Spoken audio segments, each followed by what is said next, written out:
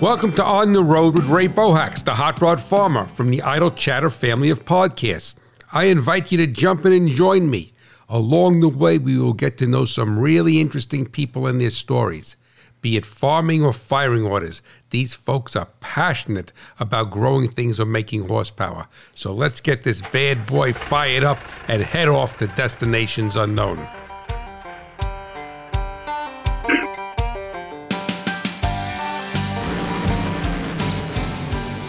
Welcome, my friends. Welcome back to On the Road. I'm your host, Ray Bohacz, the hot rod farmer. And today's episode, well, first of all, I want to thank you so much for joining us today. And today's episode is one that's been long in the making, but is going to be a blessing to me, and God willing, it's going to be a blessing to you. Because the gentleman that I have on, as I guess he's coming from Arkansas, and we're Bluetooth through the soundboard, so we're doing this over the telephone. I did not have the opportunity to go to Arkansas to record him, but I didn't feel I really needed to, because in a way, even though we never physically shook hands, I feel like I know this man, because this man has helped countless of people throughout the world to make their farms and their ranches more profitable through education on soils and conservation. And he had a television show on RFD TV for a number of years, and he's going to tell us about that, called it's called On the Land. Out on the Land.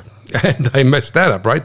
And I watched the show, but I just called it On the Land. And he wrote a book, and I have his book right here, and it's a wonderful book, and we'll discuss that. It's called Out on the Land, Sharing Conservation Secrets. So before I mess more things up, because I'm just a hot rod farmer from New Jersey, I want to introduce you to my guest, who is Dr. Larry Butler. Larry, welcome to On the Road.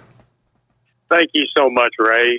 Thank you a lot for this opportunity to share some of my life story in conservation with your listeners out there. And I'm not the authority on anything, but I know quite a bit about a whole lot of stuff, especially when it's conservation out on the land. And that's where I spent my life. That was my profession, and I call it my profession rather than that was my occupation, because the way I look at it as an occupation is what you do with your time to earn your living expenses so you can do the things you want to do or things you have to do or feel you need to do.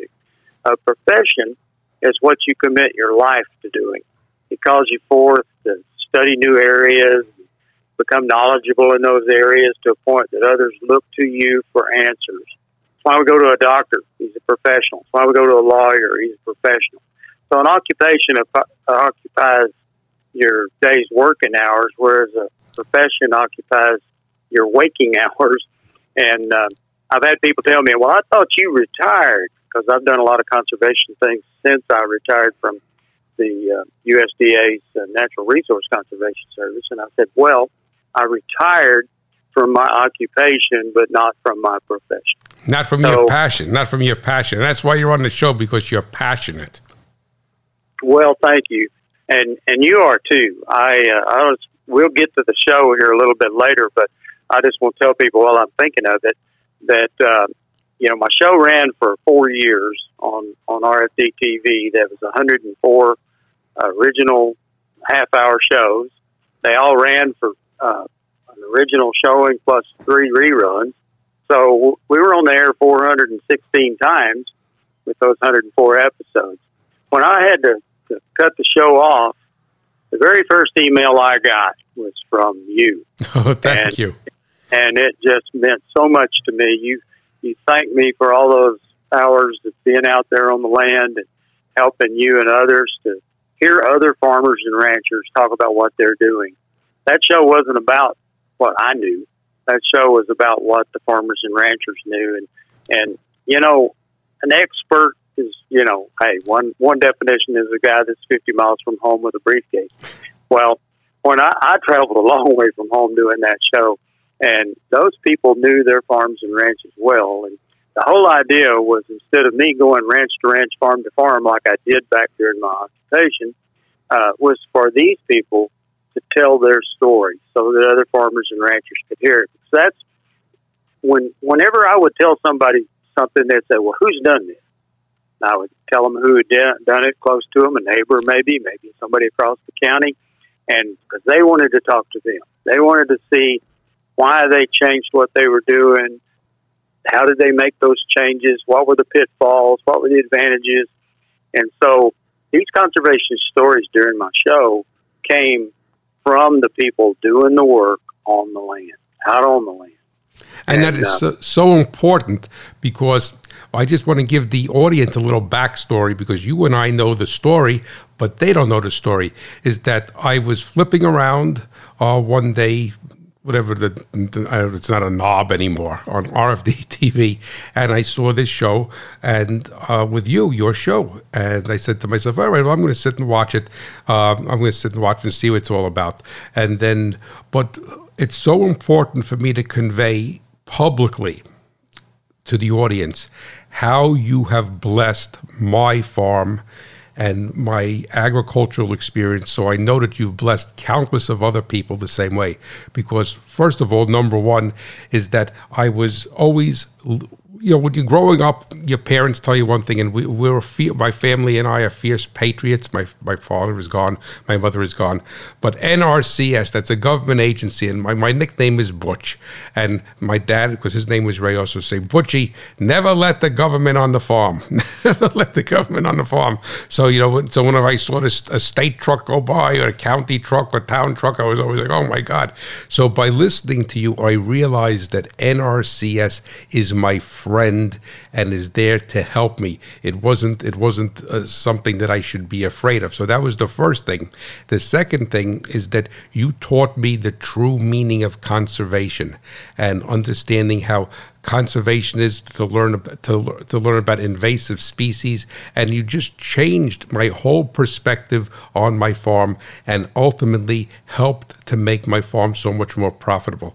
And I just want to publicly thank you for that, because I know, and you have a wonderful book, and we'll discuss it later on, and in the back of your book you talk about how writing this book and this whole journey, and basically the journey with the book, but I could say it's your journey of the life of Larry Butler, is that you feel that it's a calling from the Lord. And I know that you and I both share a faith as Christians, and most people in agriculture do.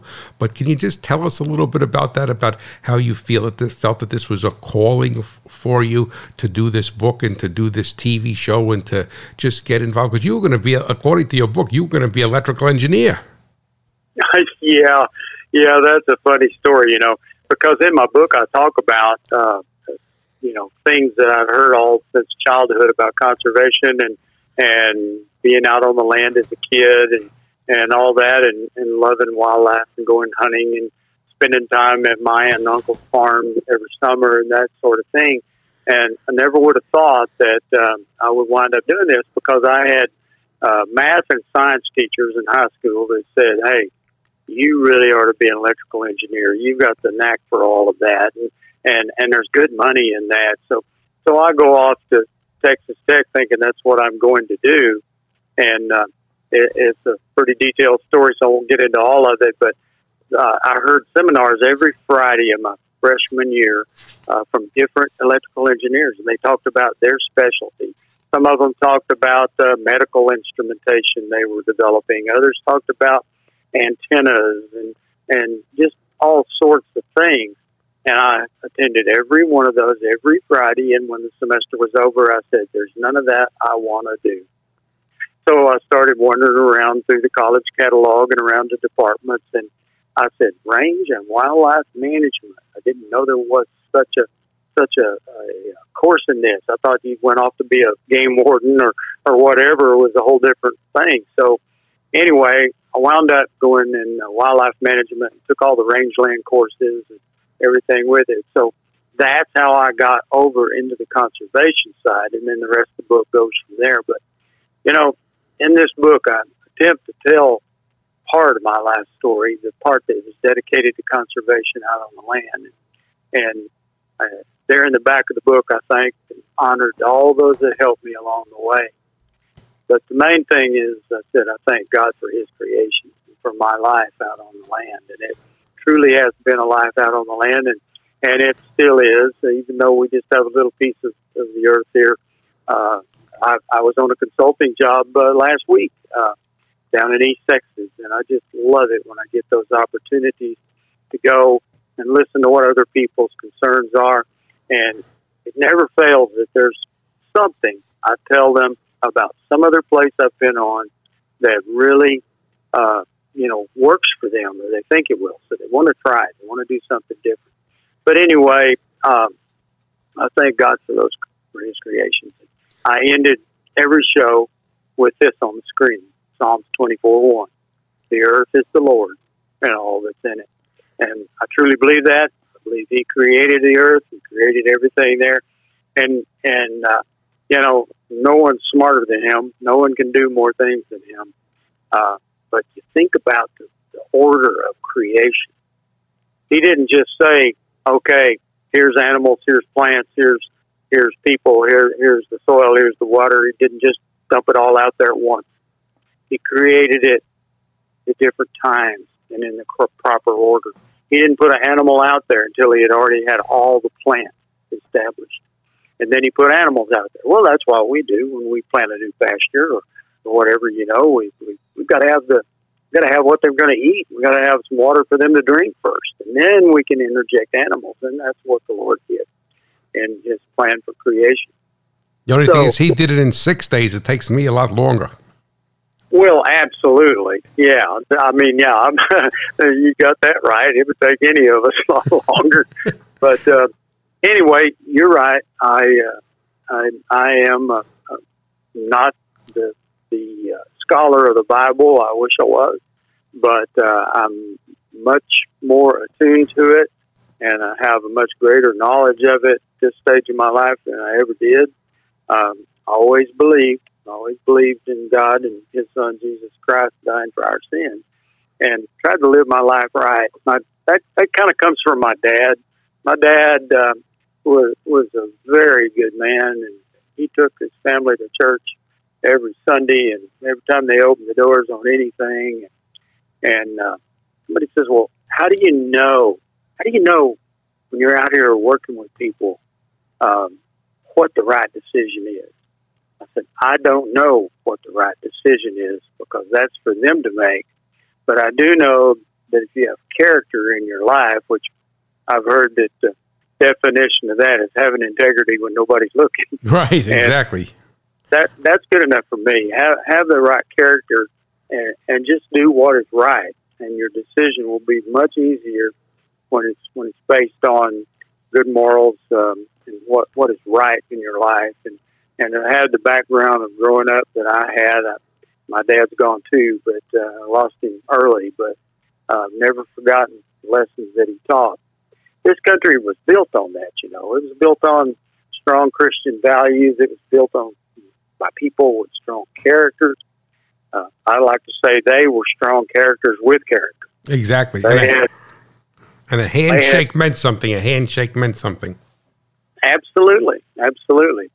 We can run on the difficult times, but if you have character, you'll get through it and deal with people. And we need more people with character to get out there and vote in their state, local, national elections. Oh, exactly. Don't let somebody else's lack of character or low character judge and be ones that sets up what we have to live by. It's up to us to do it in our daily lives as well as in our private lives as well as in our public lives. And also to do the same thing as we steward God's creation, because as farmers and ranchers, even if it's a small scale, even if you have a job in town and the good Lord has blessed you with an acre, a half acre, whatever it may be, a small plot of land, the way you take care of that land, from my perspective, is going to show how you respect the gift that God gave you to steward. So the talents He gave you, the talents of that soil, that land, those animals that He gave you. But what I would like to do, if I would like to ask your permission, Larry, because I have your book in my hand and I have a Post-it note here. And as we segue into turning the clock back and the story of Larry, but I got to ask you, before I do that, I got to ask you, did your mother ever know that your dad went to the football game after she gave birth to you? Yeah, She did. She found out over the years. That was not right away. I had to laugh right away. I said, "Well, she's all knocked out anyway from the anesthesia. Let's go to the football game." So anyway, but you want to tell that story right now? Yeah, tell that story right now. All right. Well, my given name is Larry Dale, last name Butler.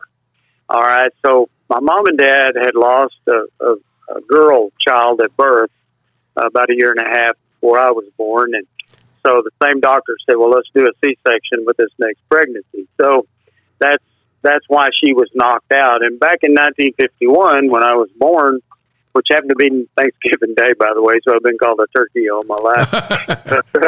But anyway, when she was born, or I was born, she was knocked out for like 8 hours or better. And the doctor said, "Hey, Nolan," that was my dad's name, Nolan. He said, "Nolan, let's go over to Abilene," which was about an hour away, and go to the playoff game. Our high school was in a playoff game that afternoon. So they went over there while Mom was knocked out. And when they came back, Dad saw the baby in the nursery there and me. And he went to see Mom, and he walked in the door, and the first thing Mom says, "Well, we didn't have a girl. They had some girls' names picked out. So we had a boy. So we got to name him." Yeah. Dad said, "Well, you've already done it." She says, "What?" He said, "There's a name on the crib down there." Mom said, "What is it?" He said, "Larry Dale." She said, "We've never talked about that." He says, "I know. Where did it come from?" She said, "I haven't got any idea. I don't remember doing it." So I'm just lucky I didn't get some really weird name. Yeah. Butterfly. You know. Yeah, or whatever. Yeah.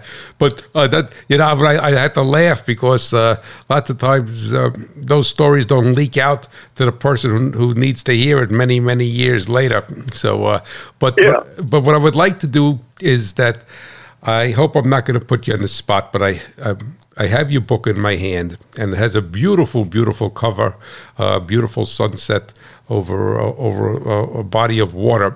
But on page 4, at the author's comments, I would like to share with the audience what you wrote as the author's comment, because I really think that it's a perfect segue into learning about your walk with conservation and turning the clock back to you as a young boy. And your escapades, and I think you had a 1964 Ford Galaxy, and you raced some guy. Right. But that's we'll talk about that later. But I think this is very it's just so appropriate, and it sets the stage for our podcast today. So I'm going to read it, Larry. Drops of water flow across a riverbed and go there only once in their individual journeys. Out on the land, sharing conservation secrets, took me across many landscapes in many states, each one ever changing. I cannot go to the same places and have the same experiences which exist in my memory. The beautiful cover photo by Katie Hoskins is like that, as clouds, light, water, and other influences never remain constant. This location holds many memories for me, as over 40 years of sharing conservation secrets began on a ranch just downriver from this point. And I think that's beautiful words, and especially because life in so many ways is drops of water that flow across a riverbed, and that time and is never ever returned to us and never comes back. So what I want to do is, even though I read your book, and I'm going to call you a friend, even though we never physically shook hands.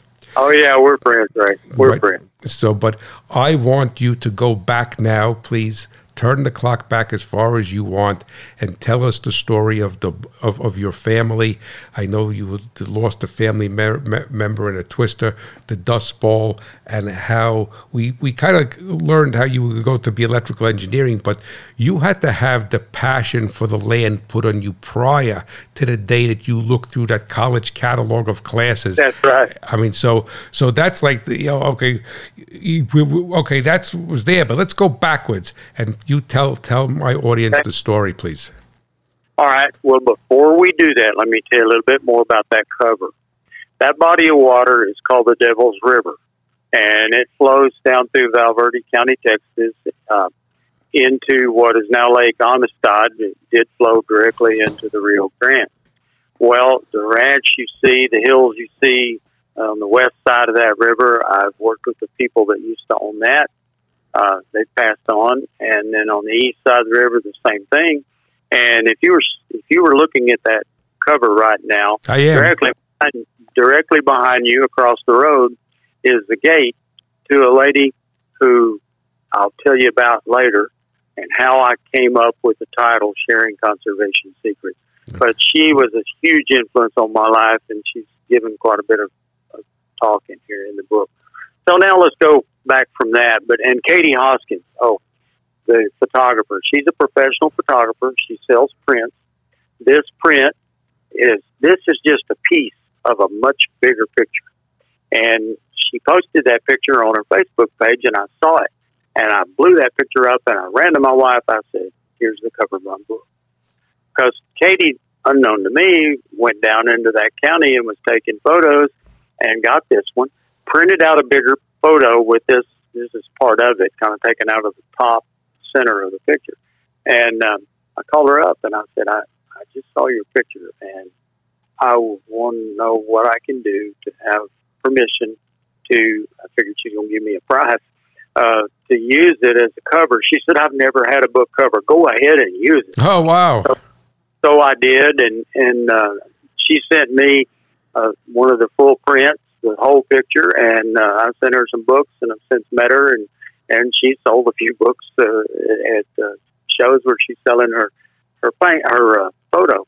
Well, that's the story on that cover, and it was another God thing, because what cover could I have gotten from the very land and the waters where I'd spent a very, very formative time in my young years? I was about 24 when I was working in that county there. So anyway, we can go back further than age 24, of course. You mentioned the twister killing the relative. It's two of them, actually. I heard this story all my life. In the mid-1930s, it was the middle of the Dust Bowl in Texas, and the huge black clouds that you see from the historic pictures roll across there very, very frequently. It was a long, prolonged drought in the western part of the Great Plains. I mean, this went all the way from up in the Dakotas all the way down to Texas. It was a big, big thing. And in 1930s. And so my great-grandparents on my mother's side, their last name was Easter. They had a farm in the southern high plains out east of Lubbock, Texas. And they saw these black clouds frequently. And it got to the point that they couldn't do anything about it, of course. So they just said, "Well, here comes another one of those black clouds," and they just stayed in the house. Well, this one black cloud day, my great-grandfather stepped out on the porch and said to my great-grandmother, "Mama, it's a tornado." And their youngest daughter, Thelma, was 15 at the time. And she was the only one still at home. Thelma's sister was my grandmother. Okay. And she'd have been there. I wouldn't be here today talking to you. But he just said to her, "Well, cover up Thelma." She threw some blankets and body across Thelma. The tornado hit and went by. And the evil part of a tornado is that it's so violent, and then it's gone, and it's peaceful. And it's like, what happened? And, the house was hit directly. My great-grandfather was killed. My great-grandmother was killed. And Thelma was injured so bad she was in the hospital for months and didn't even get to attend her parents' funeral. Oh, wow. And so all my life I've heard that story, and it was all about conservation and the Dust Bowl. And who I didn't know at that early age that someday I would be the state director for the Soil Conservation Service, now known as the Natural Resource Conservation Service in the state of Texas. And I can't help but think my great-grandparents would have been really proud of that. They sure would. Wow. Did you ever have the opportunity to go back to that, to actually go walk that farm as a man? Did who get to walk it? Did you ever have the opportunity to walk that farm that your grandparents died on as a man? No, I didn't. It was sold, became part of another big farm, and I wouldn't even be able to distinguish which part. Okay. or anything, but I know in general terms where it is, and I've driven through there a lot. Okay. So I pretty well know, and I know where they're buried.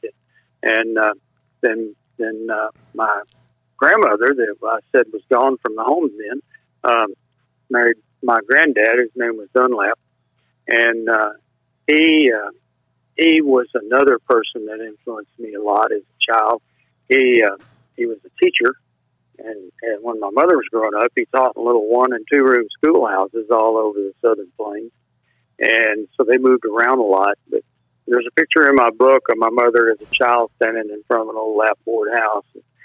That was the 30s. That's the way it looked. That's the way the farmers lived. That's the way most everybody in the country lived. And you could tell they're dressed like little poor pauper kids, as dirty as they could be, and all that. So, the soil, I guess, runs in my blood, literally, from her. But my granddad went on to be a teacher and taught in a lot of different places and eventually larger schools.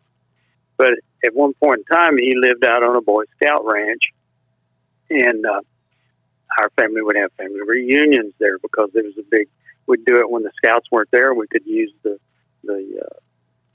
bunk hall and everything for all the family to stay. And he would take us out. We would quail hunt. We would dove hunt. We would fish. We would do all these outdoor things. And I just thought the world of him. And as time has gone by, I've looked into that side of my family.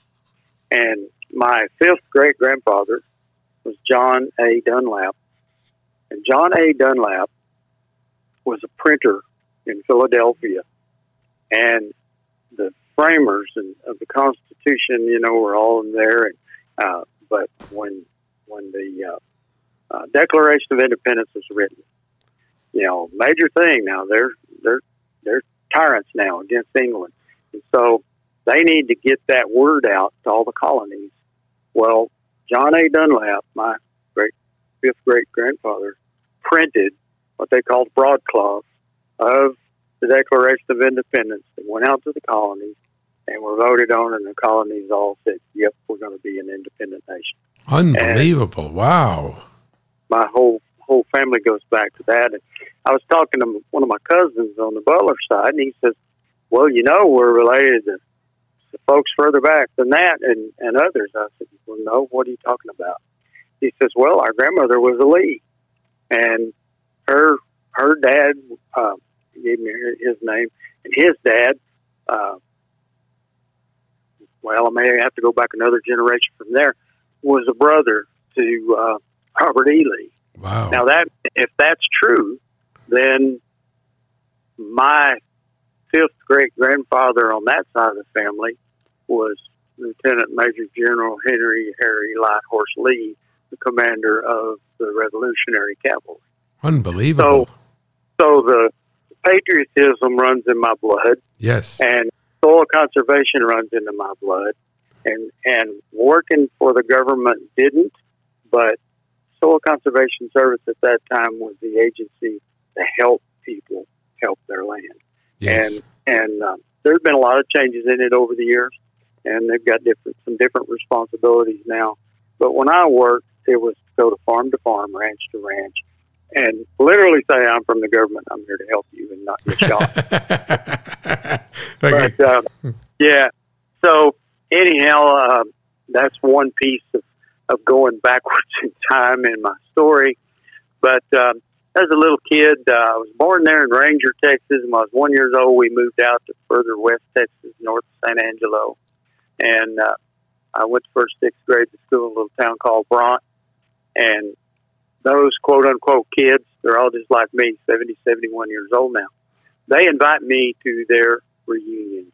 I went to their 40th reunion, the 50th reunion. We're probably going to have another one this fall. Wow. But those people, and where did we get our bond? We got our bond by playing up and down the creeks and in the pastures, riding the bicycles down the dirt roads, doing all these things that a kid in the 1950s could do. And we'd leave in the morning sometime and not get back till right at dark, and Mom wasn't concerned. Their moms weren't concerned. All they had to do is pick up the phone, call somebody, and they'd say, oh, yeah, so I'm right by here. So, everybody was watching out for all the kids that were out around just doing what they do. But I had a great time as a little kid. Got in a little trouble out there when I was about 3. My mom heard me shouting and yelling, or not me. I was shouting and yelling and screaming. She thought I was hurt. So she went outside. Dad was digging a cellar, for a storm cellar. Okay. And he didn't have any steps in it yet, just had a ladder going down in his hole. Well, I had been standing there throwing clods at Dad. So there I was playing with the dirt. And I was throwing clods at Dad, and he told me to quit or he'd put me down in the hole, and he did. And that's when I started yelling at Mom. Oh, okay, so he taught you a good lesson, right? He taught you a good lesson. That's right. That's what it's all about. Pay attention. And it didn't kill you. What I tell you. And it didn't kill you. It didn't kill you. And I bet you you rode that bicycle without a helmet, and you drank some water out of a garden hose. And a creek. And a creek, right? And a creek. But that is so foundational, and sadly, that is the thing that we I don't want to go off on a tangent, seems to be missing in this country today. And even, I hate to say it, but even in the rural areas, I travel a lot for business, and I'm a frustrated Charles Kuralt. I love to travel the back roads. And 20, 25 years ago, you go across a back road over any state that's in a rural area, you'd see a kid outside riding a bicycle, doing something. You know what I'm saying? Going fishing, whatever. They were outside. And now today, I could go on the equivalent roads, equivalent demographics, and you see no one. It's like a ghost town. You don't. And there's a lot of reasons for that, though. I mean, there is more danger from society today. There's the evil side of society. Kids get kidnapped and this, that, and the other, and so there's some good reasons that parents have a stronger halter on their kids these days, but they are missing something from it, and their parents probably missed it too, so they don't know what it is they're missing. Yeah. Anyway, so that's getting you back in time, and I went on to Ranger. We moved over back to where I was born, into Ranger, and graduated high school there, and then I went on to Texas Tech, which is really kind of where my career started. But that fact that my great grandparents died because of soil erosion, and the fact, and one thing we haven't talked about is I write and perform a little bit of what I call Western poetry. Others call it cowboy poetry. I dress the part, but I'm really not a cowboy. But I was driving back from a cowboy poetry gathering in Elko, Nevada, when I lived up in Oregon, and I passed what looked like an old homestead that had grown back up to sagebrush. And I was thinking about the Dust Bowl days. Can I share about a 6-stanza short poem I would be honored to hear it. Well, I call it the Homestead Dream. To the west they thrust as they felt they must, all their possessions dragging. To the west or bust through the rain and dust, oxen pulling their wagon. Their dreams were true, they believed them too, each man, his children and wife.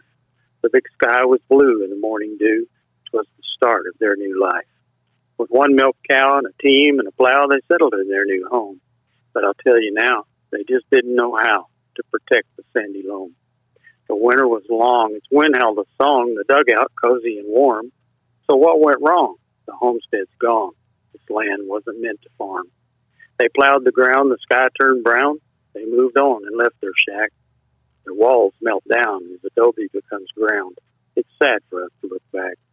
The winter wind did its strong fury send, and the soil blew away. I'll tell you, friend, it's come to an end, the dream from their homestead day. That's beautiful. That's beautiful. So it's in your book. I remember reading that, isn't it? Yeah, that is in my book. It sure is that, and about 9 or 10 other poems. Yeah. But and I interjected some poems in my book in appropriate places where it lined up with subject matter. That's in the section right after the Dust Bowl. And then I've got others that didn't fit. I just created a chapter with about 5 of my poems in it. But I just love writing. I love telling other people about it. And I love being on stage. And anyway, back to where I was.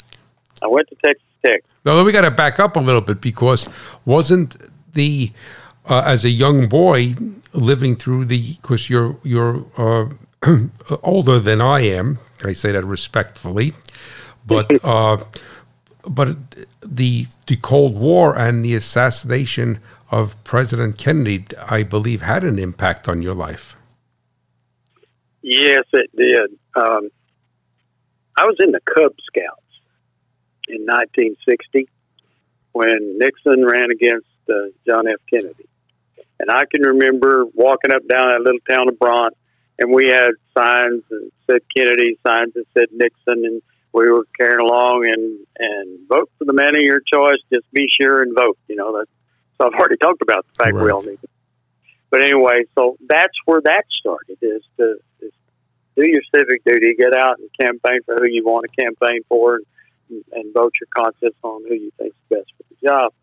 Well, so that was in my mind, and then they had the election, and he won, and he's been president for 2.5 years, I guess, by November of '63. Right. And it was my 12th birthday, November the 22nd, 1963.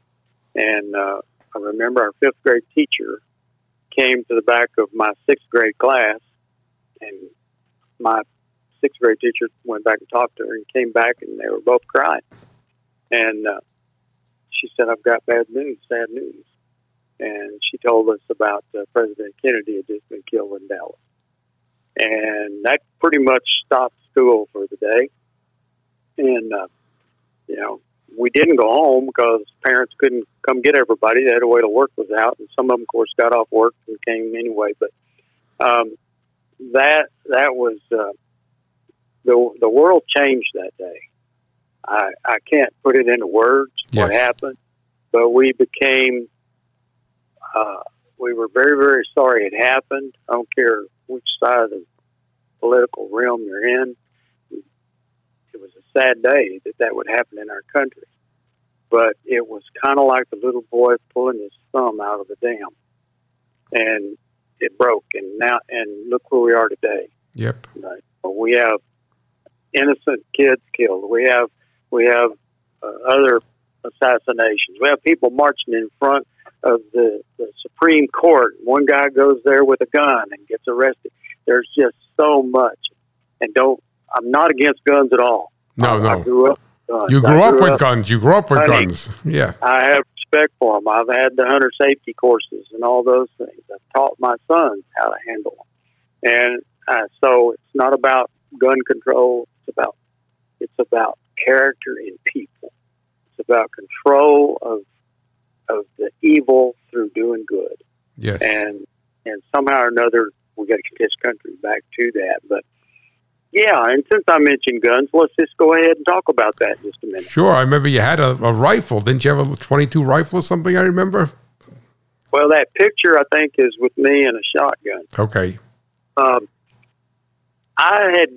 Dad had, when I was 12, he said, which that's funny, we went from my 12th birthday in Kennedy to guns. My dad said, you can have my single shot .22 rifle and my 410 gauge shotgun when you're 12. And we moved to the country at that same time. We moved back over to Ranger, and we lived out in the country. And so the people where we lived there, I could hunt all around there. Well, my dad didn't. He wasn't a hunter. He wasn't a fisherman. He said, I don't like doing that because when I was a kid, that's how we ate. If we didn't catch fish, we weren't eating. And he said, fishing never was fun. It was work putting the smallest of fish to the biggest of fish on the table. So he gave me those guns. That 410 shotgun was his dad's, and his single shot breakover Stevens shotgun, 410 full choke. So now I'm in the country, and there's a stock pond back ways, a quarter-mile away from the house, a lot of dove. So dove hunting was all done with that single shot. Okay. 410, and I was mowing grass in order to buy 410 gun shells and shotgun shells, and so I was very careful with my shooting.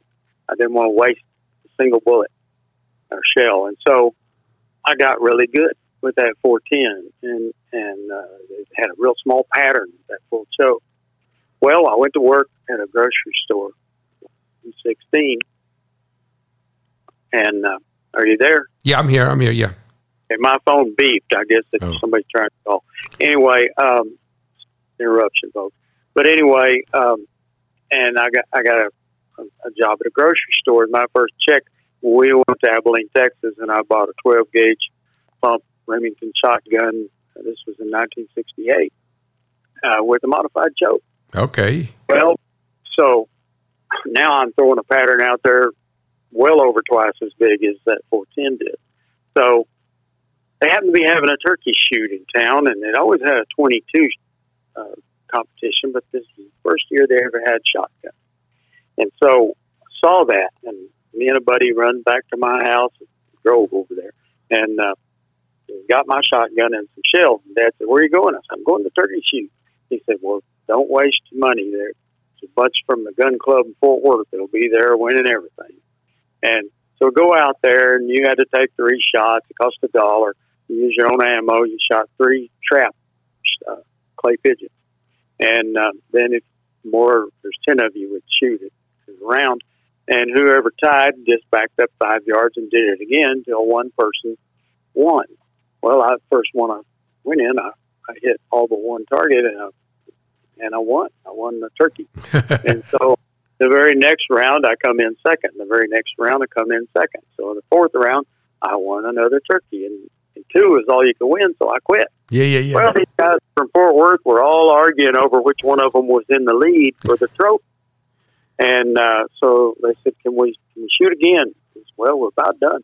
You can get 10 shooters. So they said, well, what if we each shoot 3 times, 3 rounds? I said, okay, but we're going to count all your shots into your percentage. Well, that's okay. And I said, well, I'll take that 10th round.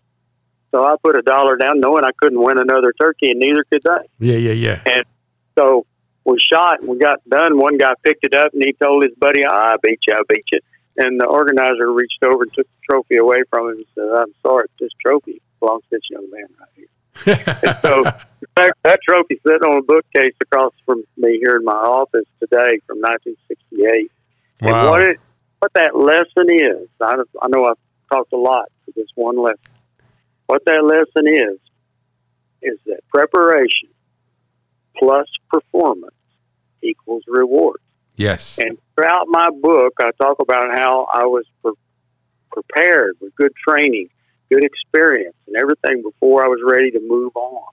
And so I was prepared, I did that job well, and I got rewarded by getting selected for higher level jobs. Yes. And your rewards aren't always monetary. No. It's not always a new job or a raise in pay or some grand prize or a turkey or whatever. Right. Your rewards come in many ways, and they can just be a pat on the back. Hey, you did a great job, or whatever. But that theme runs throughout my book, even though really it's about the conservation. Yes, and conservation itself is a reward, because being a steward of the land and being a Christian, we all want to hear one day, "Well done, good and faithful servant." And Isn't that the truth? And you have to respect God's land and be a good steward of it. And also the scriptures tell us, cast your bread upon the water. And so many times from my perspective, people think that, well, okay, if I donate money, they think it's like an annuity or a stock. Okay, I'll give 10, I'll get 15 back. And as you so aptly said, is that the blessings in life, the rewards in life aren't always material. And the ones that are not material are worth so much more than the material things. And a good friend of mine, if I could just interject, has a saying. He says there's 2 banks in life. There's the one bank you put money in, and the other bank you put memories in. He says the bank that you put memories in is worth so much more than the bank that you put money in. And those memories that you are bringing up in your book and in the podcast today are really the value, and they've made you the man that you are, and God gave you those opportunities to learn, because opportunities are put before everybody, but sometimes we don't learn from them, and then you use those opportunities to help others. So well done, right. Well done, good and faithful servant. That's exactly correct. That's the way to look at it. And thank you. When I got to Texas Tech and I got changed my major, I didn't know how much I was going to need to know about plants. One of the first classes I took in the Range and Wildlife Department was plants, and it was everything from the forbs, the weeds as you call them, and the different grasses and the different shrubs and the different trees. And we learned to identify them as a whole plant, but we also had tests and contests where you just had a twig and a leaf, or you just had a little blade of grass and maybe a piece of a seed head. And so you had to learn the intricacies of all these plants. Well, that was the first course I had, and then came summer. And they had a job up at a Texas Tech farm up east of Amarillo that used to be there. And this one professor had some research plots, and he needed an research assistant up there. And I applied for a job, and I got it. And I had 3 high school kids to help me. And unknown to me, I learned a lot about personalities, about how to supervise people, how to be a leader, things that I didn't even go up there for. I went up there just to earn money and do the job right. Well, I had to teach them how. And these 3 guys were as different as night and day. And I didn't tell them this, but I called one of them hippie, one of them cowboy, and one of them nerd. Yes, I remember reading that. Yeah. Yeah, and the hippie, he, when you had to determine what these plants were from these clipped plots, sometimes you were just looking at a piece of a leaf and you had to put it in one bag or another bag based on the plant. So hippie, he didn't care too much. Okay, that must go there. Oh, this one must go there. So I learned, okay, there's a guy just trying to get his bag full. He's not trying to do the job right. Then along comes cowboy, and he's like, oh, I know out on the land there's about 60% that should be blue grama, and so much so my blue grama bag's going to be heavier, and this one's going. So he was doing part of the job right, and missing the rest of it. And no insults to cowboys. I love my cowboys and people. Most of them have got really good character and integrity. But in this case, he was a teenager. I just called him cowboy because he wore a cowboy hat and boots, and so did I. Yes. But anyway, and then the one called nerd. Now he was very precise, but it took him forever to make a decision which bag to put these pieces in. So there you've got another kind of work habit, right? And as you go through life and you supervise people, you're going to have some of all of those. Yeah. And you just got to learn what's their best talent and have them doing that job instead of this job, et cetera. So I was not only beginning my career out on the land doing work with the rangelands, but I was learning how to supervise people and how to lead them. And then I went on, got done with Tech, and got my first job in San Angelo, Texas, as a soil conservationist. And I was upset. I wanted to be a range conservationist or a wildlife biologist. And my supervisor said, you're going to get your basic training, then you're going to go on to it. And he was right. So all the basic training from engineers, biologists, range people, agronomists, all in about an 8-month period. Then they moved me to a place you've heard in the news a lot lately, Del Rio, Texas. Okay. And I was down there, and it was a great time. That's the county that book cover was taken in. The name of the county is Valverde. But anyway, I went down there, and that's when I started, got some more training, and then I got kind of turned out. There you are. Go help somebody. Go learn something. So I went to the person that, as I told you, behind you, if you're looking at this book cover, yes. I went to her ranch. Her name is Emma Jean Thompson. Tell a good bit about her in the book. And the first day she says, okay, so you're a range conservationist. So what do you do? What is your job? Well, she had other range conservationists out there she knew, but she was getting ready to teach me something. And so I said, well, my job is to transfer technology to landowners. She goes, no. Your job is to learn my secrets and then go across the river to the other place over there and share my secrets, but don't tell her they came from me. But in other words, my secrets are, this is what worked here and this is what didn't work. Right. Find out what worked for her and what didn't, and I want to know them, but don't tell me they came from her. Go all around the county learning people's conservation, learn their secrets. And so I did, and I learned to listen to those people, what worked and what didn't work. And that's how we develop our technical standards and specifications to tell people how to do it, is by seeing what works and what doesn't work on the land. So you used empirical and anecdotal data to come to a conclusion. Exactly. And so when it come time to title my book, I changed it from sharing secrets to sharing conservation secrets. Okay. And lo and behold, when I wrote it down, capitalizing all three of those words, sharing conservation secrets, that's SCS. That's who I worked for. Oh, wow. Soil conservation, right. Soil conservation, yes. Wow. Perfect. Now, I'm going to ask you to go back a little bit. Now, so when you went to go see this lady, forgive me, what was her name? Emma Jean. Emma Jean. Okay.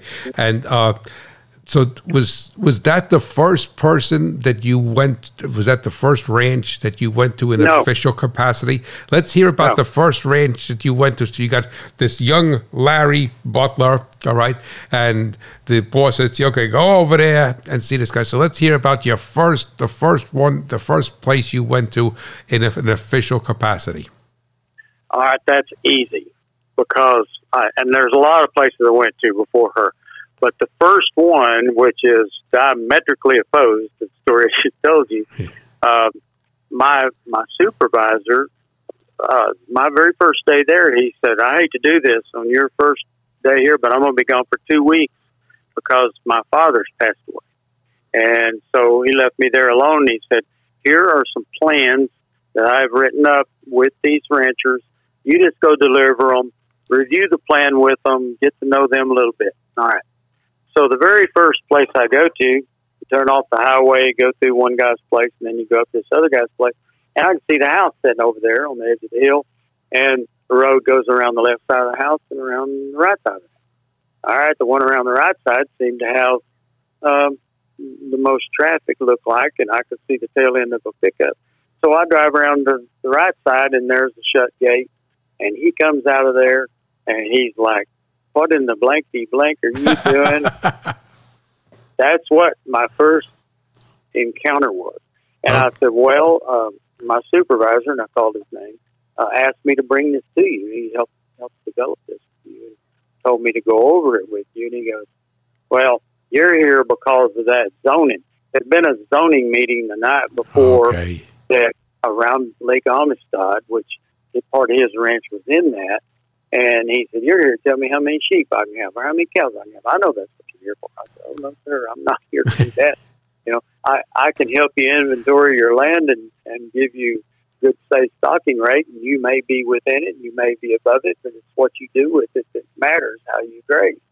And he goes, no, that's why you're here. I don't trust you one bit. So my dad was right. My dad was right. Yeah. And so,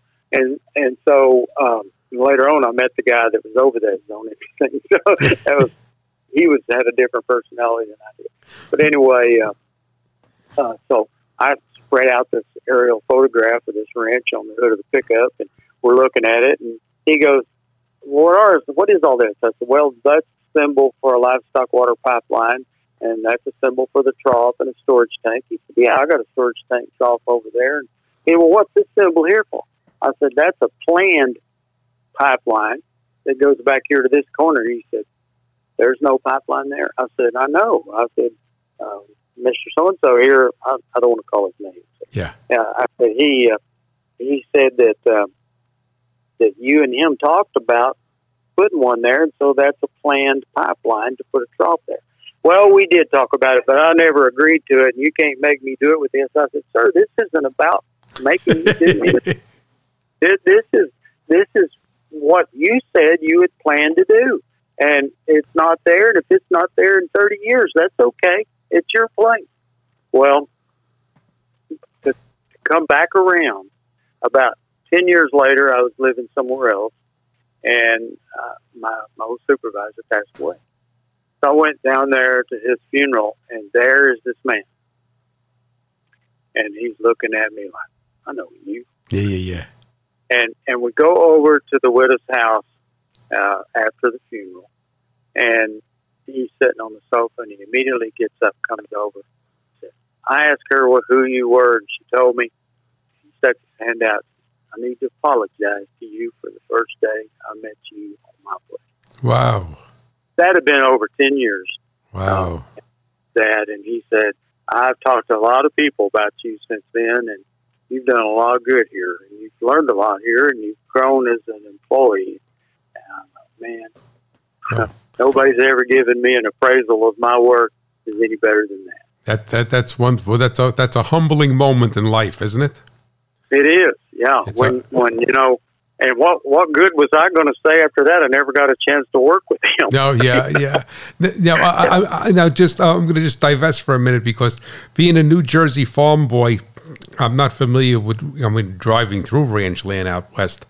But what was the average size of the ranches that you would be working with? In that county at that time, it was 20,000 acres. Wow. And what was the average? The largest. It was a 2 million acre county, and so there was about 109 bona fide ranchers. Wow. Now there were a lot of people around town that had just a few acres and a horse or something, and they wanted help, and they demanded a lot of time, and they needed help because most of those small places, this was just a lot, Right. It's a feed out lot. But anyway, so the largest one there was probably 9,000.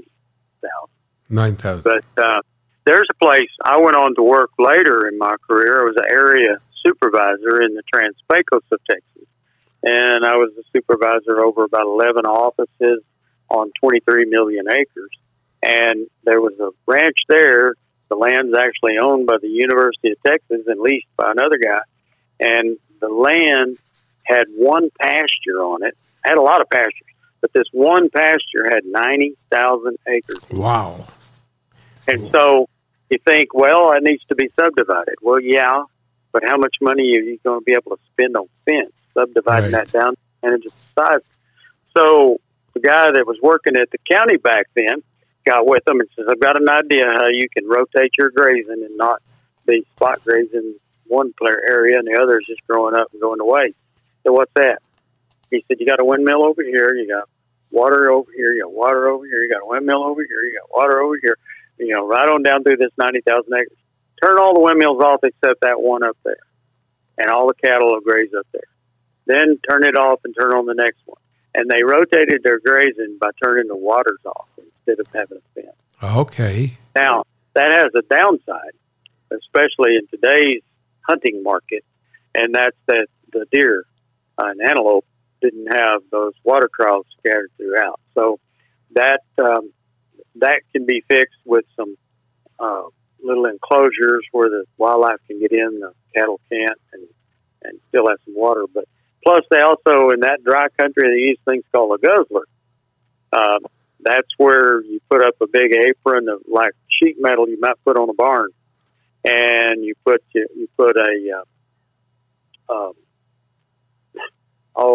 on the eave of your house. I'm going blank.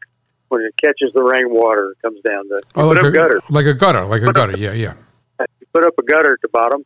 Rain falls on that sheet metal, goes in the gutter, and then goes into a pipeline and goes into a storage facility.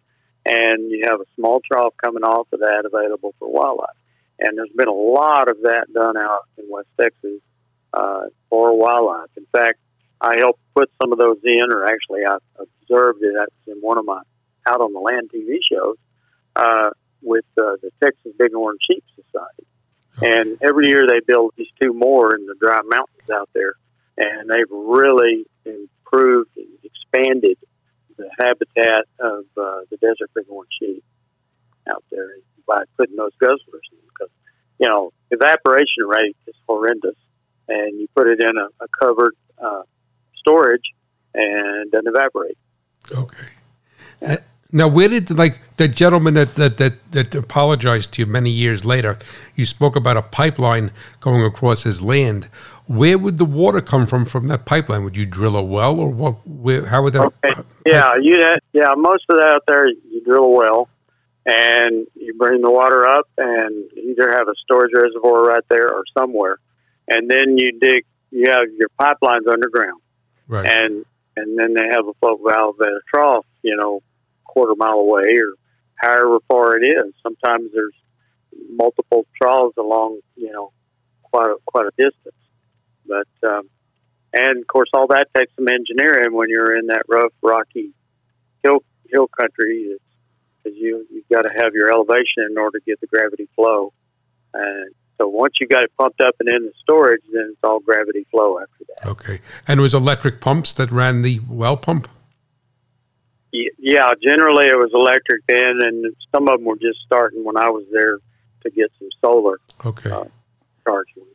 And what was? And then of course there's also windmills. Okay. The earliest ones were windmills, bringing the water up, and the windmill just constantly pumping water into a storage reservoir. Now, the windmill, I was always curious. I mean, did the windmill have some sort of bypass valve so if the storage tank was full, it didn't waste the water and it would just recycle back down into the well? Well, no, I've never seen one that did that, because most of these windmills weren't putting out an awful lot of water. Oh, okay. 3 gallons a minute or better, 5. They just weren't doing too much water. And plus, that water was going multiple directions from there. The troughs, they were all being used, and that water was being drank down, and that water was coming from that storage and going to those troughs. Float valves down there controlled it to the trough. And so the windmills rarely ever filled it totally up. But if it did, the windmill has a brake on it, and you just go up there and pull the brake down and wire it to the side, and the windmill stops turning. It doesn't pump water. Okay, I see. Now, the other thing I wanted to ask you before we move on was that what was the average depth of a well in those territories where you were working? Well, I've worked in a lot of territories, but, you go too deep, you're not going to have windmills. But probably the average was, I don't know what an average might be, but anywhere from 300 to 600 feet. Okay. And, and in other places much deeper. And sometimes there was some oil and gas activity where they go a lot deeper and hit water, and sometimes ranchers would get that kicked off so they could use it as part of their lease agreement with an oil company or something. Okay. And I'm just speculating there. Right. I don't know that anybody actually did that. Yeah. Now, so we got through my first position was there, and then they came up with a deal wanted somebody to go to Texas A&M to look at recreational opportunities on ranches for money for ranchers to supplement their livestock. And I got selected for that. I went to A&M, got a master's degree while I was there, and then they put me in Bryan College Station, where Texas A&M is, and I worked about 20 counties as a wildlife biologist. Then did a lot of fish pond assessment, and also had to do the forestry side of stuff over there. The 3 counties had forestry. But then I went from there to San Antonio as the district conservationist in Barrett County, Texas, and I worked kind of a mix of urban, rural conservation issues. And but I wasn't there but 17 months before I was moved out there to the Trans-Pecos at Pecos and in that huge area there. And that was 9 years. At the end of my time there, it had been 9 years since I'd left A&M. And Washington, D.C. wanted somebody to go to Utah State University to look at non-traditional uses of ranches. And I thought, well, that fits right in with what I did on my master's. So I applied, and lo and behold, I got it.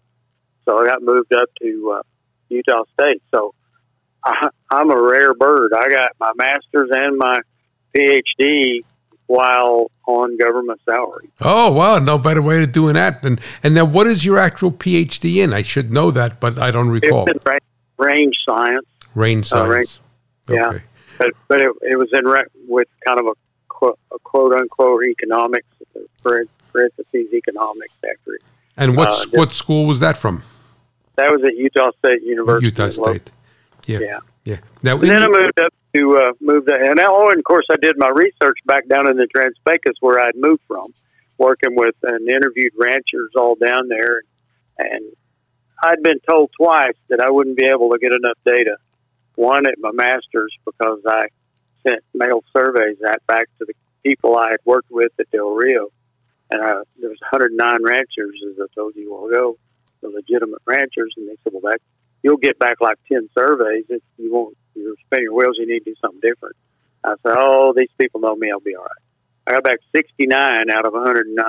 Wow. And they were blown away that I had that kind of response.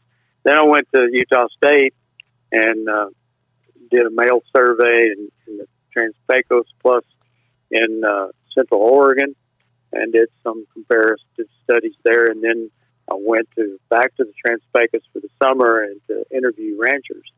And it's quite a tale to be told in all those interviews, but got all that done. And then the government said, well, let's put him in Portland, Oregon, and he can work all 13 western states. So I worked from Montana to Wyoming, Colorado, New Mexico, everything west, including Hawaii and Alaska.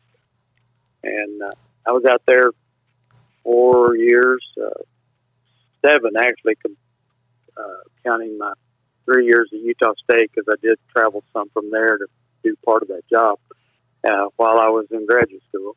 And then I moved to Fort Worth. A year later, the agency changed its name from Soil Conservation Service to Natural Resource Conservation Service. And we developed a Grazing Land Technology Institute, which our job then was to locate technologies from universities and ag research service and any other source to put some technology in the hands of the people back at the field office level like I was in my early career. And I did that for 7 years. And then the director for the state of Texas State Conservationist, they call it, that position was open and applied for that, and I got it. And I was there about 5 years and retired. Okay, so that's where you retired out of. Okay. Now, yeah. When you went out, I know that there's a good deal of cattle in Hawaii, but it's really not the type of environment that you were used to in the western United States. So what did you do really in Hawaii for the cattlemen there? I learned. So the first lady's lesson told you, right? Yes, absolutely. Plus Hawaii had a state grazing specialist that knew the people, knew the places, and he was their best help. Okay. And because they've got guinea grass, kikuyu grass, they got grasses I never even heard of there. And basically my job was to go there and work with them, with their younger employees and some of their other employees in principles training rather than exactly what to do on the ranch. Okay. It's principles of how to work with people, how to look at the land, read the land, determine what it needs, that sort of thing. And I only got to go out there twice, and one time I did that, and the other time I attended a meeting. Okay. And Alaska was always up there in the winter time because they asked me to come, and that's when they have their meetings, is in the winter. Right. I didn't get out on any land up there. Is there cattle ranching in Alaska? There's some, but mostly it's on Kodiak Island. Okay. Yeah. So it's now also in your book you have some quotes of some people, and I'm curious. There's Stephen J. Theo Kleberg. Yeah. And it's Theo Kleberg. Right. Is that the King Ranch? That is the King Ranch? Yes, that is. Wow. Yeah. Wow. Theo's a graduate of Texas Tech. I'm a graduate of Texas Tech, a few years behind him. But so we've got that connection, and I've been invited down there several times in the past when I was still working for the agency. But also, whenever I got my show going, and I guess we'd been on for about a season and a half, well, Theo called me and said, Larry, I think you could do some good shows down here on at the Clayburg Wildlife Research Management Institute. He had some ideas, and the Clayburg Foundation then paid for me to come down there, and I think it was to do 3 shows. And because we were there in one spot and not traveling, it was either to do 3 or 4. Anyway, I did one more than what the contract called for. And so we had 4 or 5 episodes from there, and one of them was on the King Ranch, was out on the land show. And T.O. is interviewed in that ranch. So so the King Ranch is an actual working ranch. Oh, absolutely. It's well over 800,000 acres of actual working ranch. It's not contiguous. There is a big area of it as it is, but then there's another unit. There's like 3 or 4 major units that they call them, but they're all part of the King Ranch. They all operate as King Ranch, and that was all started by Captain. I just went blank. The founder of King Ranch. Back in, he was a sea captain. Really? And he came through there and rode and from down at the tip of Texas up to around Corpus Christi, and he asked, "Well, I've seen a lot of land that doesn't look like anybody's on it because there's no water, and there's one stream that runs through this area, and as soon as it was done." Captain King, that's why it's called King Ranch. Why couldn't I think of that? Captain King bought that land, his first purchase. And then he began to buy more and more and more and more. And of course, they could build ponds even back then with mules and Fresnos or whatever. And then eventually they drill wells and windmills. Anyway, the King Ranch is known for developing the Santa Gertrudis breed of livestock. Really? Yeah. So, T.O., I can't give him enough thank yous, even though I've tried. I thank him every time for having us down there and setting that up and providing the money for us to come down and do the shows. Because when you're doing a show on RFD TV, I know you're familiar with the show that you go down and you shoot like 10 episodes in a weekend or whatever. Yeah, one day. I used to do one day.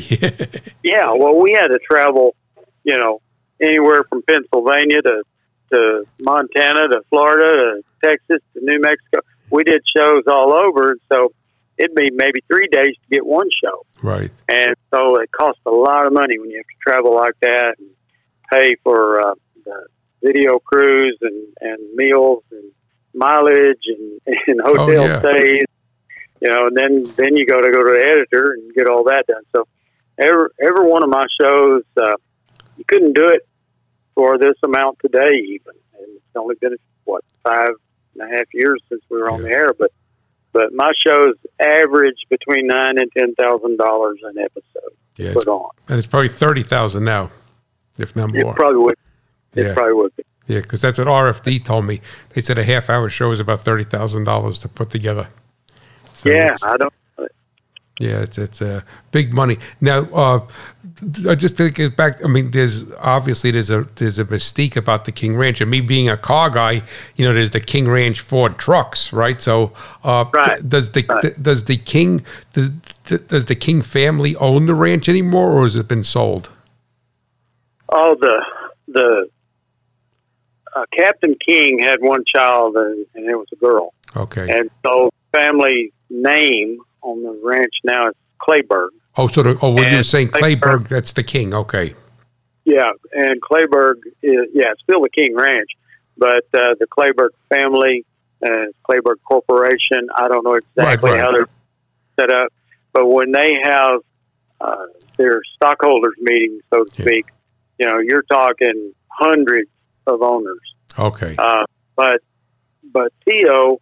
is the last direct descendant of Captain King that is living on the ranch. Wow. And when he's gone off the ranch, I don't think there'll be any More kings. Wow, that's really interesting. But it's some history, and what a blessing to be part of. I mean, from the Declaration of Independence and to the King Ranch and everything in between. What a blessed journey this has been for you. It really, it really has been, and a lot of that I had nothing to do with myself. I don't have anything to do with who were my ancestors. And had it not been for Tio giving me a call, I would not have gone down there. Right. And, it's just things happen the way they do. During my career, some of what I feel like are my greatest successes were on people ranches that nobody's ever heard of. Yeah. Just good, down-to-earth, salt-of-the-earth people trying to make a living on their place. And there's a story about one of them in particular in there, and several stories about things. One thing I'd bring up is a lady called me and asked me to look at a ranch back when I was in the office at Del Rio. It's hers, and so I went out there, went on the ranch with her. Her husband had passed away years before. She had leased the ranch, and she wanted to know my opinion of the grazing. It was pretty much rocks. I said, it's overgrazed terribly, ma'am. And she says, well, I've got so many animal units are allowed to graze here. She says, what's an animal unit? Oh, so I had to explain that to her, what makes up an animal unit. And then she went around later that day and counted and decided he had too many, called her lawyer. And the next morning, the guy comes in and he says, where's Larry Butler? I said, I'm here. What can I do to help you? He said, I'm the mean blankety blank's going to whip your you-know-what. Yeah. And he said, you just got me kicked off my lease. I said, I don't know what you're talking about. And he told me, he said, you had no permission to be there. I said, well, sir, I was just answering the request of the owner of the ranch that lives on it. And he goes, well, it doesn't matter. It doesn't matter. You didn't have any permission to be there from me. It got to a mess, wound up having the lady, I called her when he finally left. He spent an hour basically chasing me around a big table I had the maps on. Yeah. And I walked slowly around the table, and he did too, and I kept that table between me and him for an hour. I mean, he was a brute. He could have taken me and put me inside a sardine can. But we went all the way around that table, and finally he left, and I called her, told her what happened. She calls the sheriff. The sheriff gets the restraining order placed against the guy, and I never, ever saw him again. Oh, wow. Wow, that's well, what a story. You wouldn't think something like that would happen, but I guess when you're dealing with people, right? The point there is there's a lot of landowners who have their land leased to someone else who have no idea how to manage that land because they weren't ever the operator of the land. Right. Or she didn't, or they inherited it or whatever. And they may sign a lease and not know, like she didn't know what an animal unit was. Right. And so a lot of landowners need to get educated on things they don't know that they don't know, and so that they can be sure that their lessees are doing a good job. And most lessees will. But just good business to know what it is you're leasing and how that can be managed. Well, I'm from New Jersey, so what is an animal unit? Because I'm in the same boat that she was. All right. Well, basically an animal unit back in time was defined as a 1,000-pound cow with a calf. Okay. And that an animal unit will consume roughly 30 pounds of air-dry forage a day. Well, forage is generally green out there in the pasture, so you have to kind of clip some and set it in a paper sack for about a week and then dry it until you get 30 pounds of that so you can see in front of your face how much a cow is going to eat one day. And then you have to start figuring out how many days of grazing do I have here. And there's other ways to do it, but that's one way. So if your cattle weigh 1,500 pounds, then they're not one animal unit. They're 1.5 animals. Right. And takes about 5 sheep to equal one cow, one animal unit. So that's what an animal unit is. Very, very interesting. And grazing is often leased out on an animal unit month basis. Okay. You have raising the animal unit months. And so then you've got to know, okay, how much forage is that and how much do we have here on the ranch or the pasture? They're going back to like that King Ranch just because I'm so mystified by being able to meet someone who actually stepped foot on it. Is that what kind of how many acres would they need to support one cow on the King Ranch? Well, that's something I don't think I want to get into that because that's their private business. Oh, but, okay. But I'll tell you this, and I hope I haven't overstepped at this point with them. But it's I understand your.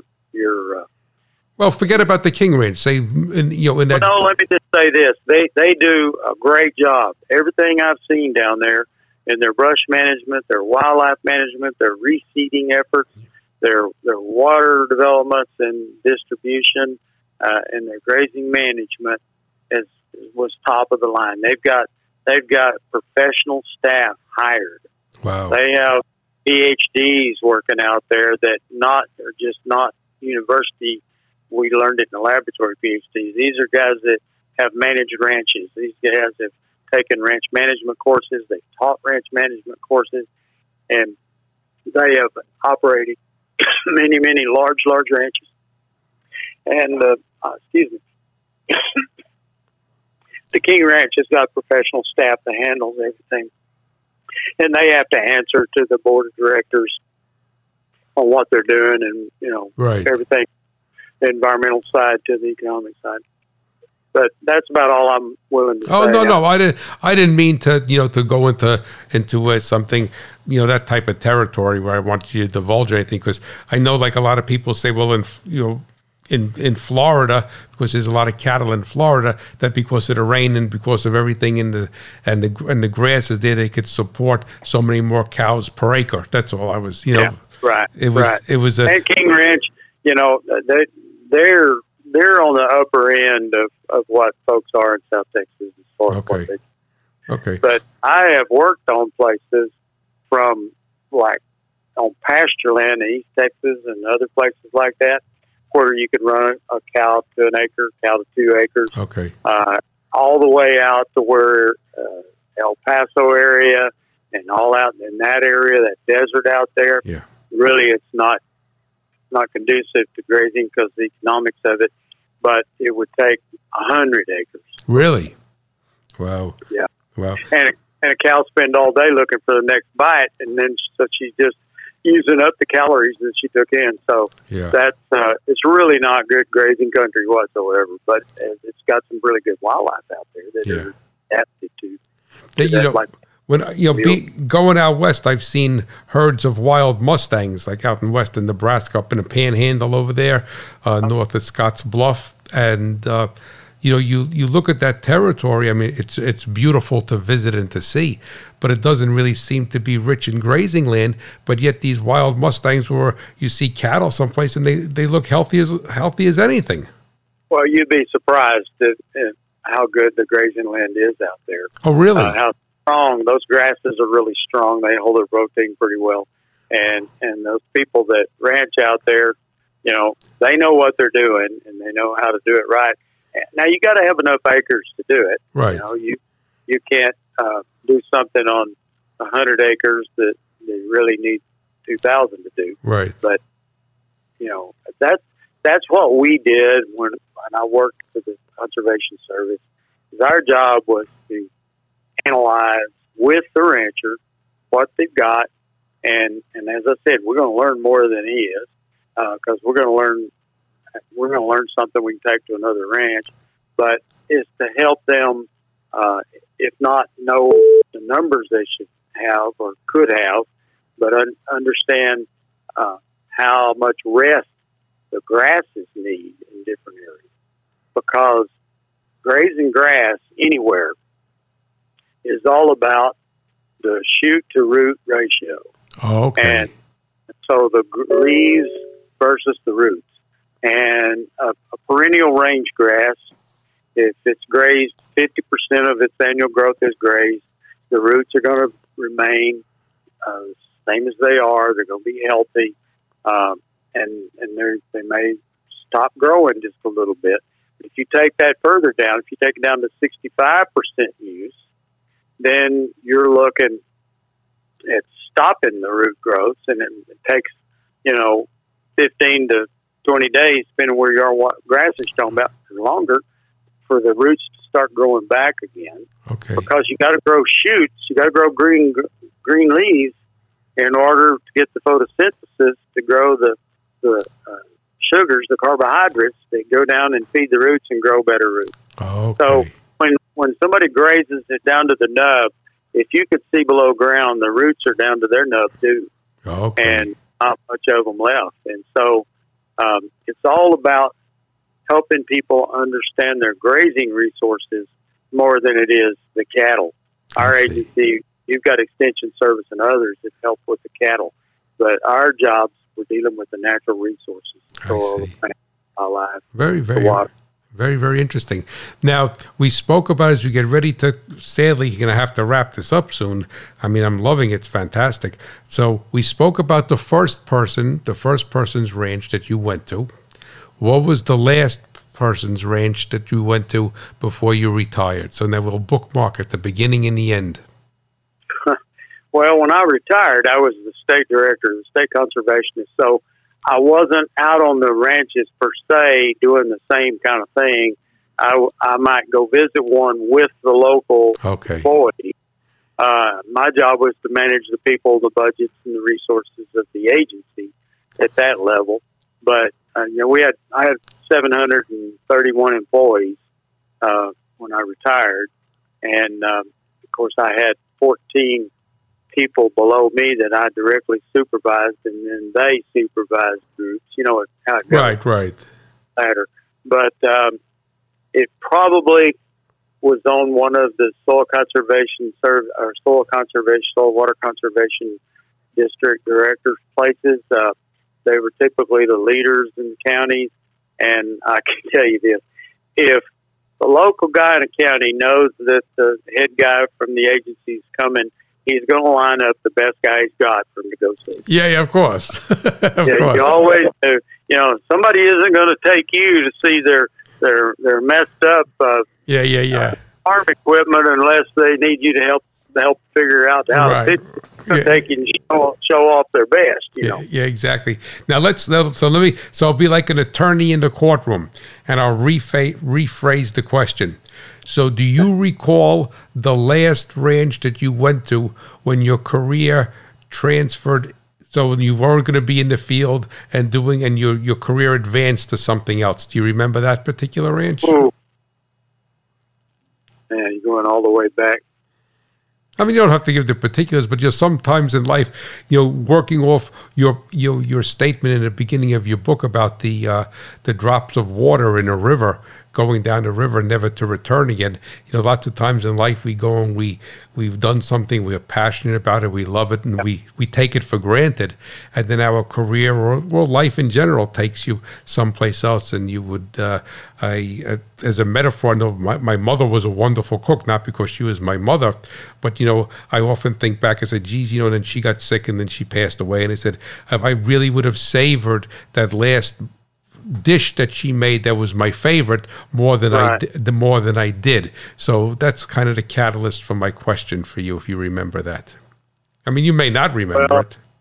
I can't remember, exact last ranch for sure, but I can remember a lot of places that I went out on and worked with the landowner whose family didn't continue to own it. Okay. And that's the saddest thing, is seeing them divided up. Ranches that were just the right size for the operation, some of which are still operating really well, owned by somebody else.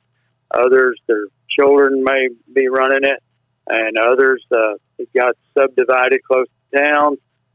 There's every kind of story in the book, but as far as a relationship with any one individual, I would say it wasn't when I was down at Del Rio. It was when I was out I'm working in the Grazing Land Institute on some ranches. And back in Oregon, when I went out and helped people in those other states, there were some folks, they asked me to come help directly. And there's a story in the book and I call those two people Mary and John. That's not their names, but that story is worth reading. I didn't know when I was there that they were in so much trouble. I did know that he wanted to find a way to make more money, and he knew he couldn't put more cows out there. He'd be overgrazed. And I gave him a lot of ideas, and within just a few months after I was gone, he had used those ideas and kept the wolves at bay financially with money that he earned. And I got invited back 2 years later. The local agency guy calls me and says, what's your favorite kind of pie? I said, what? and so, make a long story short, he wanted to know my favorite kind of pie, and I finally said coconut cream pie. Well, I was coming to that place 2 weeks later or so, to his area. Went there, and what we do, we drove right back to John and Mary's place. And I said, well, we've been here. Yeah, I know, but we're coming back. We get there, and there's the dining room table, and it's got saucers and plates and cups. And there's a great big piece of pie at the end, like a quarter of the pie, coconut cream, sitting at the end head table. And then smaller pieces at other places in an empty spot. We come in there and sit down, and the lady sits down at the empty spot. I said, listen, cut this piece in half and get you a piece of pie, too. Yeah. She said, no. And she reached around and opened a bureau drawer, took out a line tablet and a pen, put it in front of her, and says, this is what I should have done the first time you were here. I'm going to take notes. I've got pie in the kitchen when I want pie. I'm here to sit. And that was one of the biggest rewards of my career. Wow.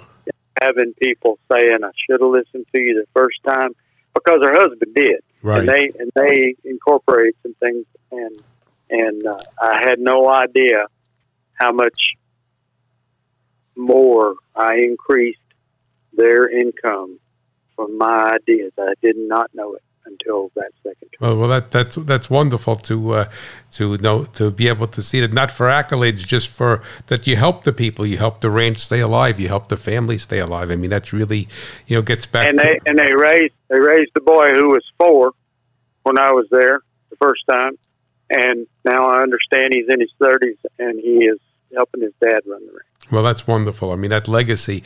And, gets back to what we were talking about in the beginning, being a good steward of the land. Conservation is such a broad-based term, and people put it in a box. But it's you've helped people not only conserve the land, but to conserve the lifestyle that they loved. And they had the soil. I mean, even over here at our farm in New Jersey, I mean, it's not a ranch, but, you grow up and you have that soil in your hands, and you get out there and, I mean, we raise corn, we don't raise cattle, but you cry. I mean, so many times was my field watered with my tears, you know what I'm saying? And then other times it was watered with the tears of gratefulness to see the bounty of God's blessings upon it. So it's just a potpourri of every emotion possible. Yeah, exactly. Yeah, and it's, conservation is a never-ending endeavor. Yes. I had a bureaucratic chief of the agency one time saying, "Well, we've almost worked with everybody in the country. We can close her down." And I said, "Whoa. What exists today exists because of people continuing to do what they do, and that's to make things better, and it's not better everywhere in the country. So it's a never-ending endeavor. The farmer and the rancher, I mean, like right now, many are going through drought. Other times, many are going through floods. Yes. Other times, they're going through depressed markets. I mean, there's always something that is causing an effect on the land based on their actions. So my hat goes off to all the good stewards out there that taught me all these successful secrets of conservation, and I'm so honored the good Lord gave me the healthy life to go through. I mean, I had a few health problems along the way, but I made it through a great career, helping people help the land, and really kind of feel like part of what He told Adam and Eve. Yes, your job is to have dominion over the animals and the earth, and that didn't mean overuse it. It meant go out there and use it wisely, which is what the definition of conservation is. It's wise. Exactly. And a lot of people, use the word dominion, and as I say to people, is that the word dominion is like the captain of a ship. When the good Lord gave us dominion over the land, he made us responsible and accountable for it.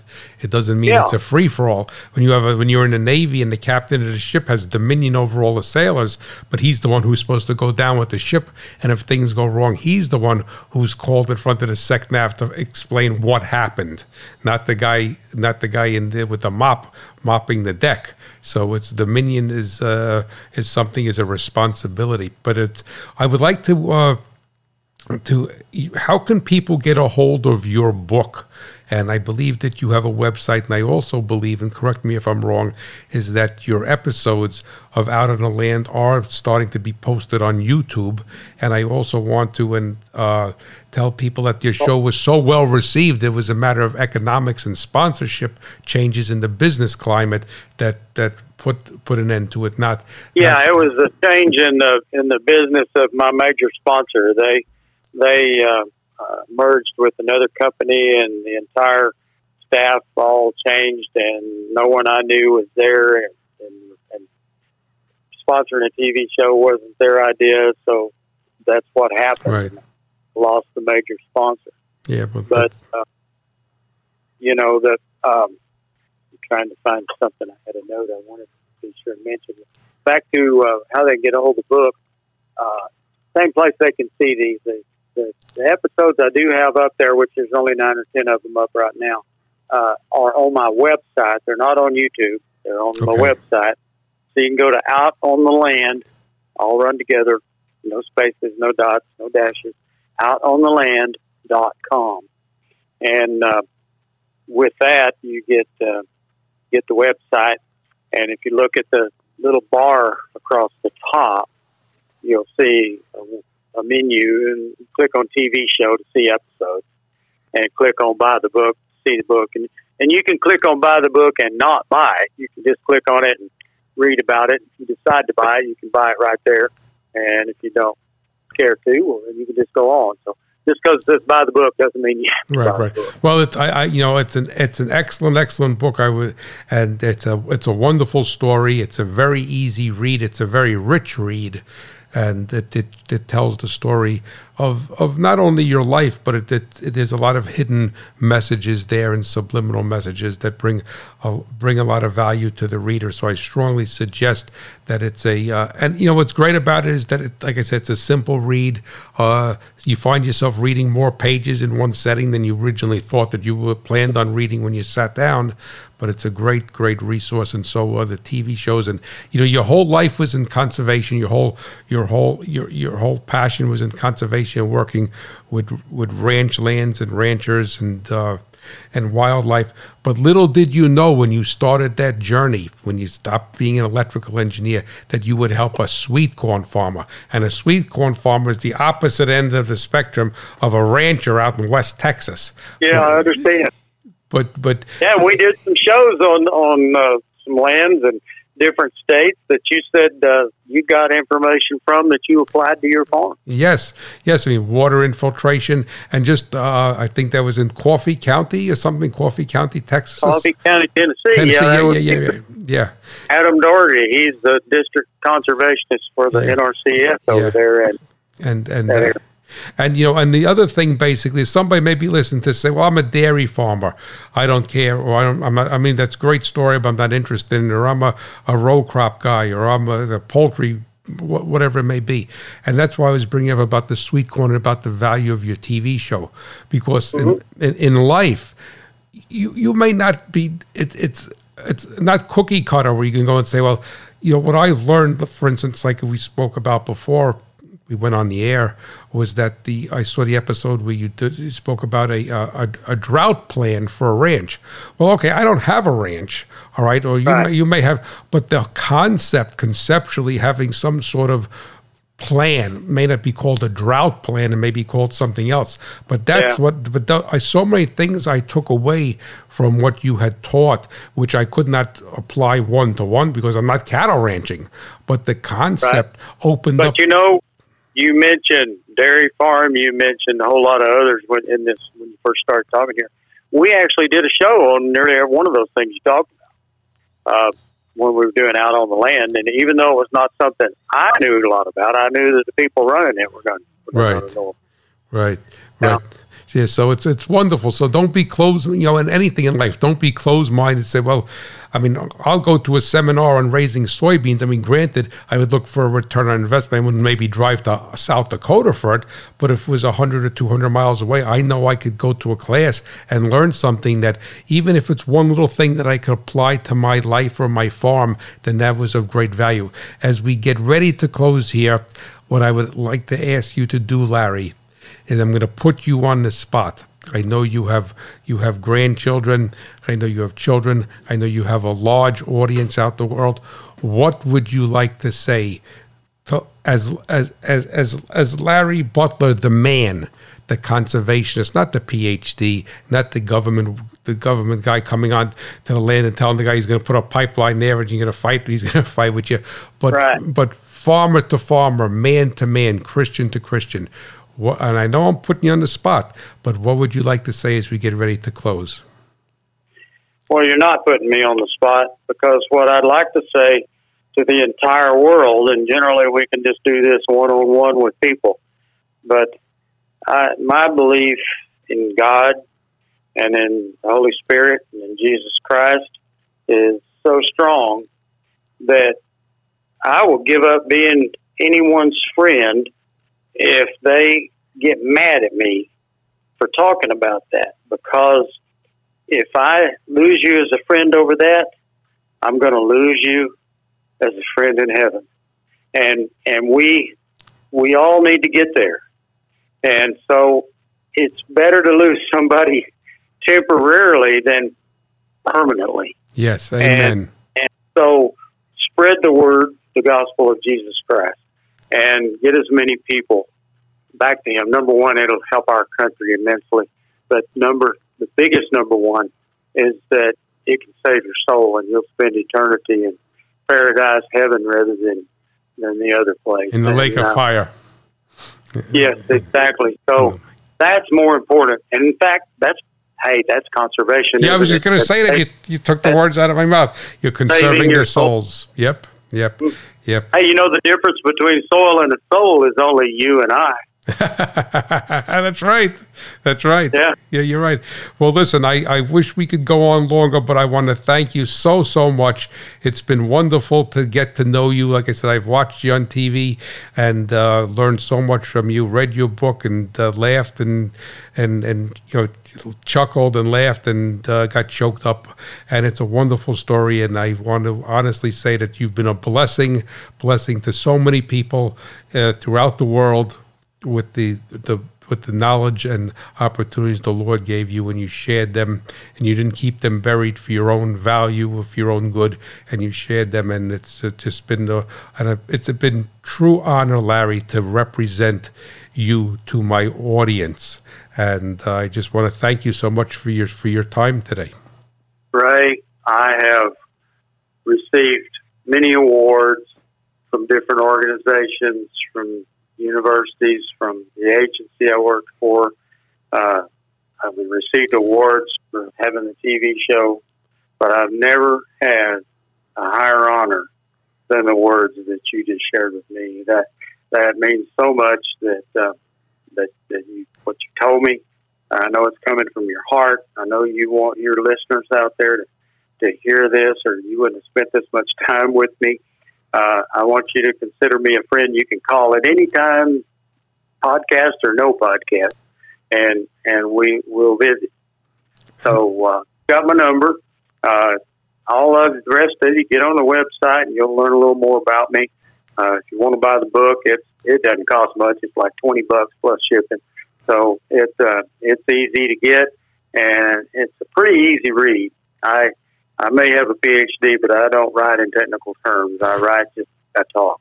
Yeah, and then that goes both ways, Larry. I consider you a friend, and one day, no podcast. You got to tell me about that Buick your wife bought with the Pontiac engine, but that's not today's show. All right, so yeah, we do need to talk about that. We got a little problem.